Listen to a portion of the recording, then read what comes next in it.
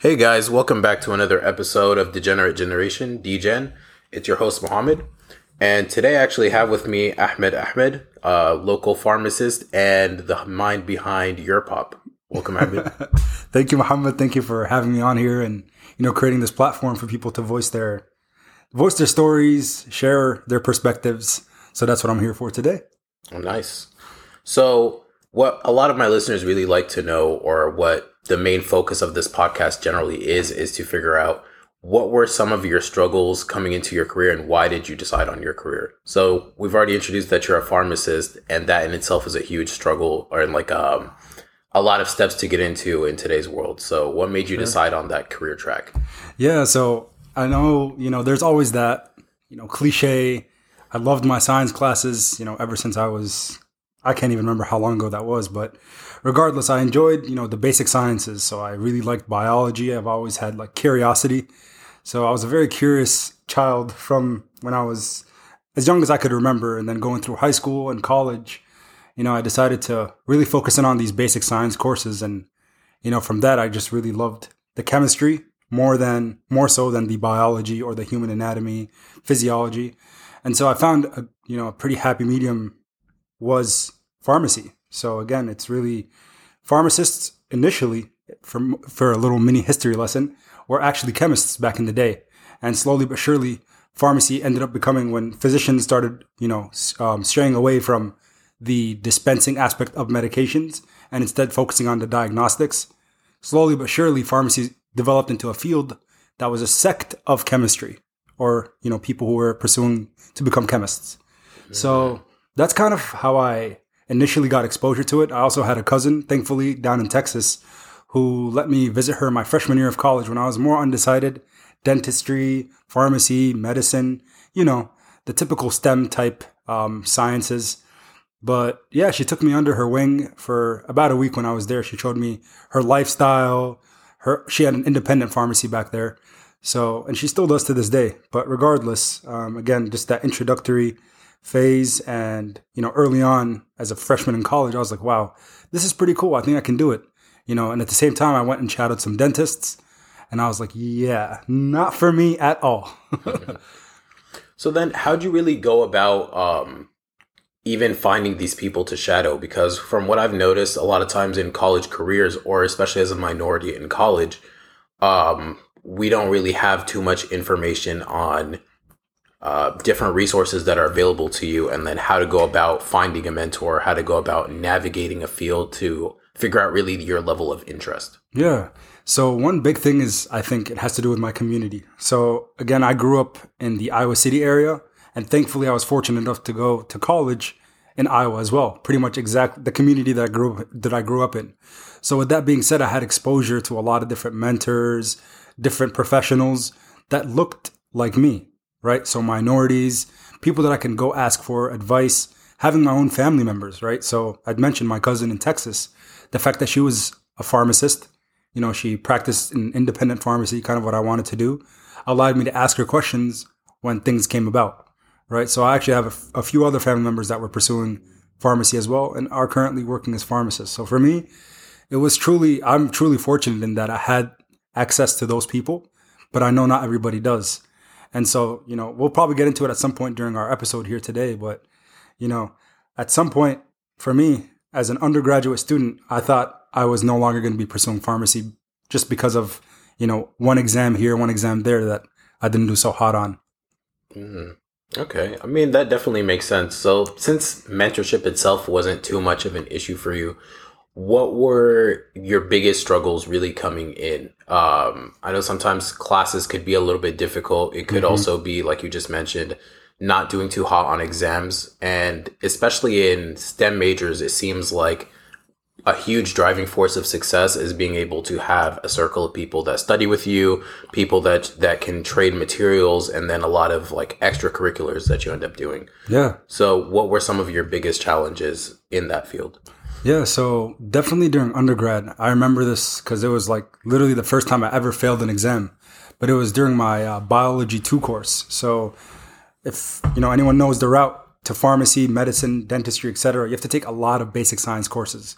So for me, the big hurdle, first year I was like, oh, chemistry, calculus, all these classes came pretty easy to me, and I was like, fantastic. Then came Bio 2. Again, the focus in that class was plant-based biology, animal biology, and I didn't have the interest there. So I remember sitting down on my first exam, getting my score back, a 48%, with a class average much higher than that. So that was the first time I actually bombed an exam, thinking to myself, wow, is this really meant for me? Am I cut out for this field if I'm unable to even, successfully navigate the prerequisites or undergraduate courses? So I remember when I got that F, I then reflected, and thankfully I had people to reach out to, and I said, hey, I don't think I'm cut out for this stuff. I maybe need to find or pivot to a different field. And then they gave me the response saying, you're learning about plants and animals. Like, this is probably the least thing that you're going to ever see in your career. And, the response was definitely valid. And I feel like my big thing was I was so focused on the fact, like, that fear of failure continuously thereafter, or falling into the hole of, wow, now we're going to talk about things like imposter syndrome, or I feel like maybe I don't belong here. And, with that, just the psychological aspect of failing an exam really can, end up just snowballing into creating, this continuous sense of failure, etc., to the point where I almost decided to change majors. Yeah. I've definitely been there. I used to be a cell and molecular biology major, and I failed a lot of exams, and I just realized that I was very disinterested in that field, which really was the catalyst to driving me to switch to accounting.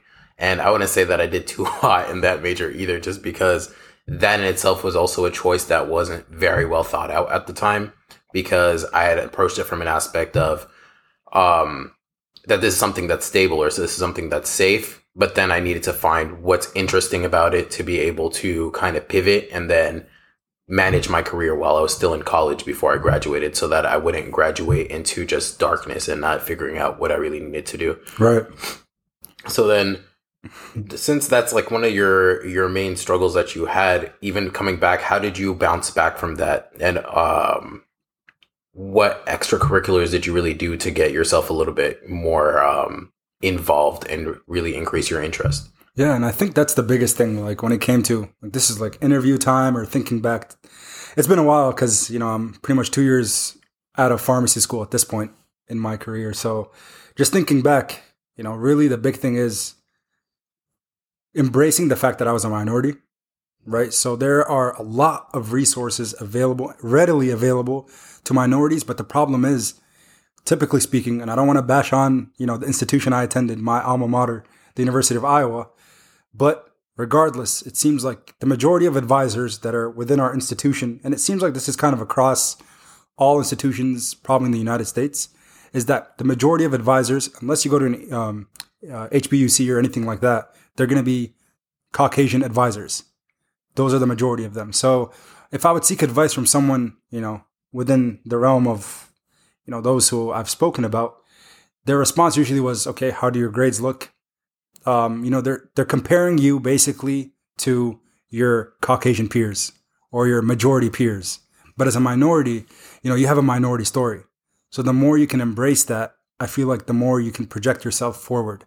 So for me, instead of, looking at my peers and saying, wow, I really need to conform to their ways and change my ideals and my struggles to basically, hide them away. No, I embrace them. I embrace the fact that I came from a low income, household.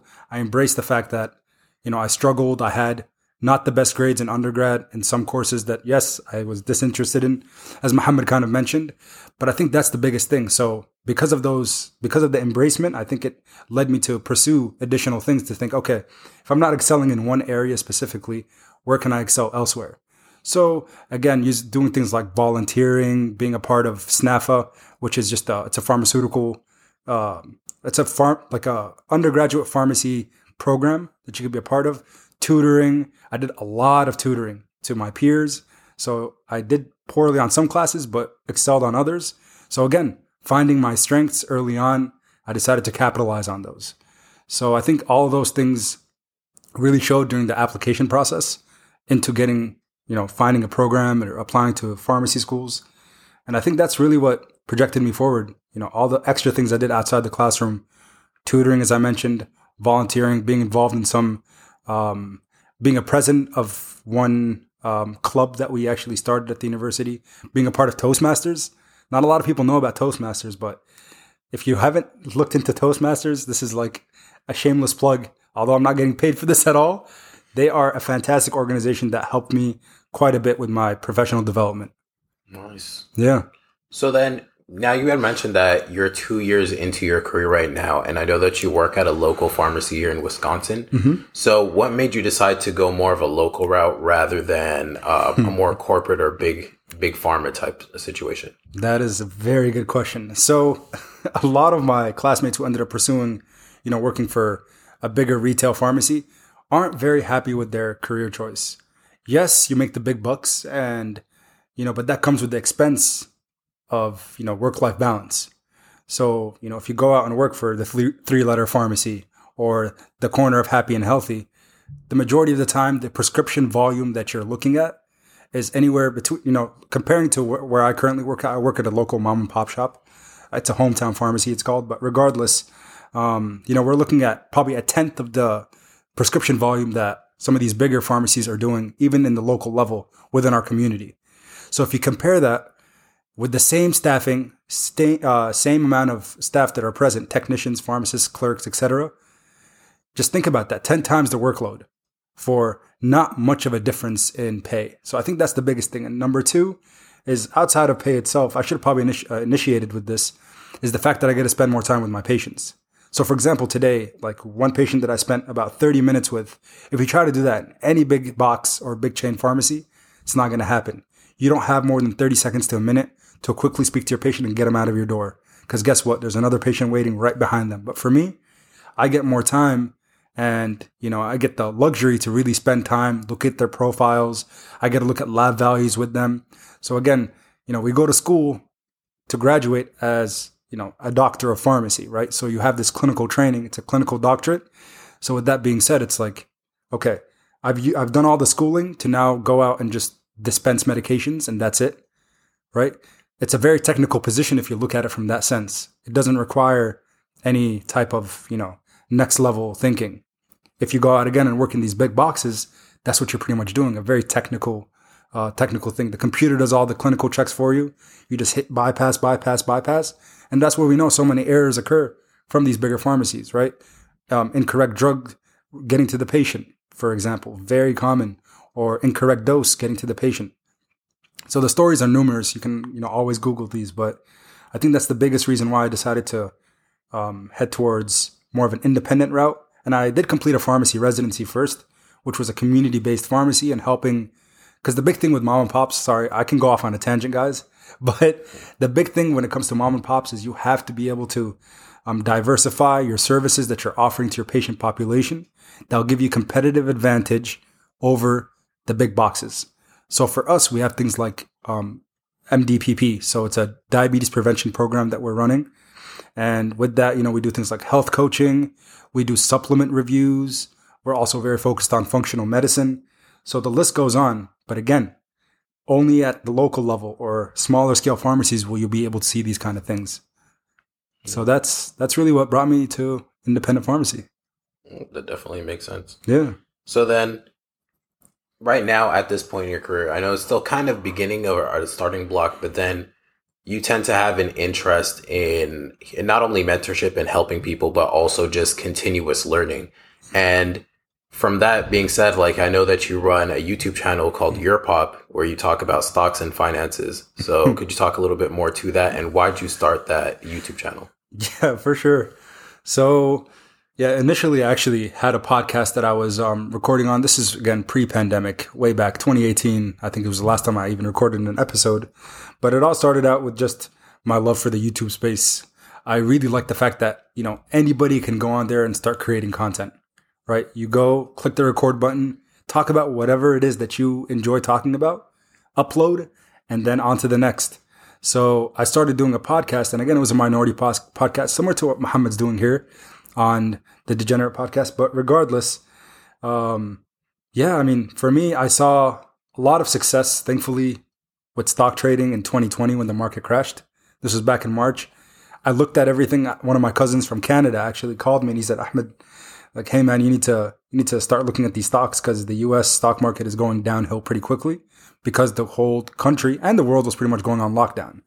So a lot of, as they call them, the paper hens were selling out of their stock positions, which created huge buying opportunities for the retail investor, like, maybe you listening, or like people, Muhammad and I, who just do this for fun. We aren't institutions. We aren't hedge funds. We're not the big dogs. But regardless, when I saw this opportunity, especially when it came to like airlines, for example, I remember Delta Airlines stock, American Airlines, Canadian Airlines, all these that were beat up badly in the beginning of the pandemic, thinking, why are people selling their stocks if at some point the world will go back to normal, right? So I realized, when it comes to the market, so much of it is psychological, and a lot of people were overlooking that. And again, people lost a lot of money during the market crash. But for me, it was the first time I got introduced to it. So I actually got to capitalize on people's paper hands. So that's really my introduction. And then I started making videos around the space of stocks. And, I started with from the previous channel content that I had, we were sitting, around that 2,000 subscriber mark for a while. But things just started going, astronomical because people just wanted to listen maybe to another colored person talking about stocks. I don't know exactly why, but it just kept going. So then, you had pretty much just mentioned, like, at some point things will go back to normal. And I think some people would argue that the normal that we're going to go back to is no longer normal. It's just going to be a little bit of a changed landscape. So when it comes to the job market overall, how would you think that would change the environment for students and for people coming into looking for their first job? Like what tactics or what kind of advice would you really give to students now about gearing up or preparing for the job market if they're virtually learning or about to graduate in this coming up time frame? That's a very, very good question. So I think it's definitely multi-layered. But I think, for the people who are currently in school, I know, for example, when I applied for residency, I went, again, talking to specifically people who are interested in pharmacy, I went to the residency showcase, which was in Anaheim, California. So it was 50, 60,000 students competing for very similar positions in that, they're trying to take their one step forward after graduation and receive, postdoctoral training. But the big thing is, guess what? 2020 canceled. There was no mid-year conference for you to network in person with other people, shake hands, hand your resume physically. Rather, they changed everything to a Zoom-based or, online-based interview format. So I think the big thing that we can get out of that is, can this be the new norm where, interviews are now just going to be completely virtual? Possibly. I'm doubtful. Again, as soon as our numbers start to continue to trend down as they have been, people are getting vaccinated. I think at some point, there will be more, face-to-face interactions, probably by the end of this year, if not going into 2022. But until then, especially those of you who are seniors, those of you who are about to graduate, do realize, yes, you've been dealt these cards that aren't, the most ideal. But guess what? It's not just you that is a part of this boat. You have your whole cohort, your entire graduating class that's in the same boat. And at the end of the day, you're still applying for, very similar positions. Yes, it's true. But you can really use the internet to your advantage. You can go online, use LinkedIn. I don't know how to say that enough. Right. LinkedIn, I think, is like the number one place to go on there. Guess what? If you're a pharmacist or a pharmacy student right now in your fourth year and you're looking for a residency position, if you just look up that site that you're interested in, a certain hospital or a certain place, even if you write Walgreens, right? If you just write that on the search bar in LinkedIn, you're going to find hundreds of employees that are there. You'll find a recruiter. You'll find people to contact, send a message to, and the access is still there. Even though it's not in person, the access is still there, folks. That's definitely true. Mm-hmm. I mean, I also can't stress that enough. I talk about LinkedIn a lot in terms of networking because part of the way that the landscape of jobs has changed today is just referrals, and more referrals, and just being able to network yourself into jobs, into positions, because the days of just applying and waiting for a response are just long gone. Because even though we have these systems that parse out different resumes and then filter things, it's still not enough. A lot of times recruiters need to know your face. They need to know how you talk. And I think a big part of the 2021 and going forward the next decade or so is going to be emotional intelligence rather than just a straight up technical intelligence, because we need to see, and employers need to see, people that are able to talk to others, people that are able to connect, people that have the soft skills, because technical skills can always be trained. So it's going to be very interesting to see how these things parse out in the next few years. Absolutely. Yeah, definitely. So thanks a lot, Ahmed, for coming on to the podcast. I mean, I appreciated your feedback and everything that you've been saying. It's definitely been enlightening. So if any of you guys want to learn a little bit more about stocks, especially when it comes to pharmacy stocks or any kind of medical stocks, you should check out the channel. It's Your Pop on YouTube. That's your as in the word, and pop, P-O-P. And that's actually an acronym for Pursuit of Purpose, Your Pursuit of Purpose. Yes. Thank you, Mohammed. Right.